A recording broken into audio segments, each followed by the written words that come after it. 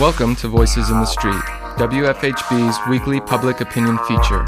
Voices in the Street provides an opportunity for people in our community to share their opinions and perspectives on the issues and events that matter most to Bloomington residents.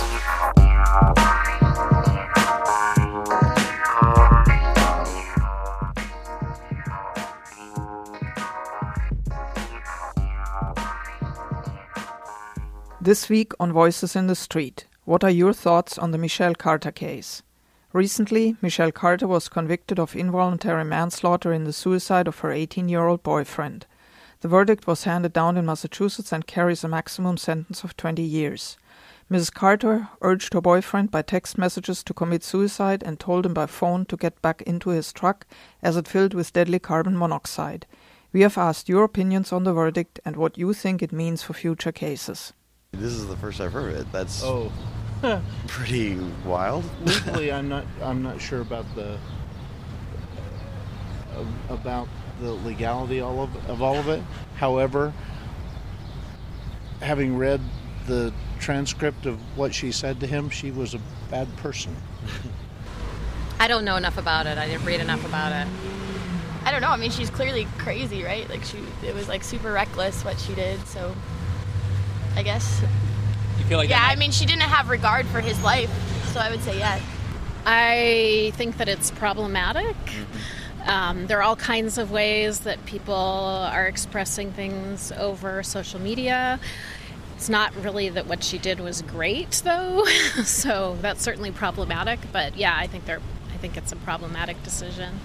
It seems absurd that she got convicted when there are police that have caused death for people that have not been convicted. So that seems like an incredibly crazy standard. Pretty fair. Yeah. I think that there maybe could be a more productive approach to confronting online bullying and cyberbullying. I don't know if her sentence is gonna have a positive impact for future cases necessarily.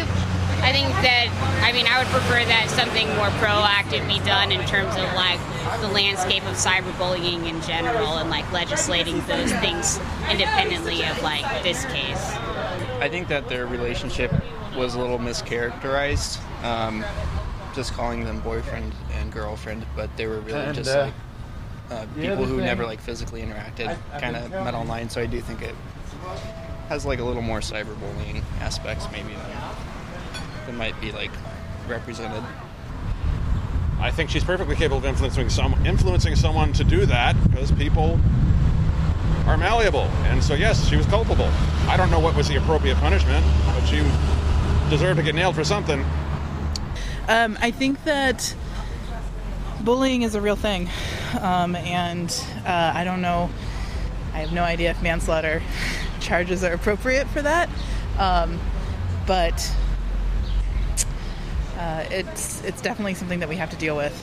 I didn't watch enough of the trial, but from what I know about trials is they're always really messy, and I don't know, there's so many opinions going each way, but I honestly didn't see any of it. I think it definitely asks a bigger question of how relationships get kind of misconstrued when there's so much texting interaction.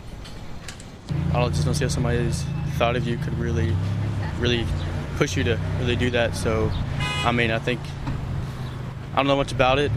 So, I don't know much about the situation, but I just don't see how somebody's text messages could just allow that to happen. This has been Voices in the Street, WFHB's weekly public opinion segment, featuring candid commentary from your friends and neighbors on the issues and events that matter most to Bloomington residents. Voices in the Street is a volunteer-powered production of our News and Public Affairs Department here on WFHB 91.3 and 98.1 FM, community radio for South Central Indiana.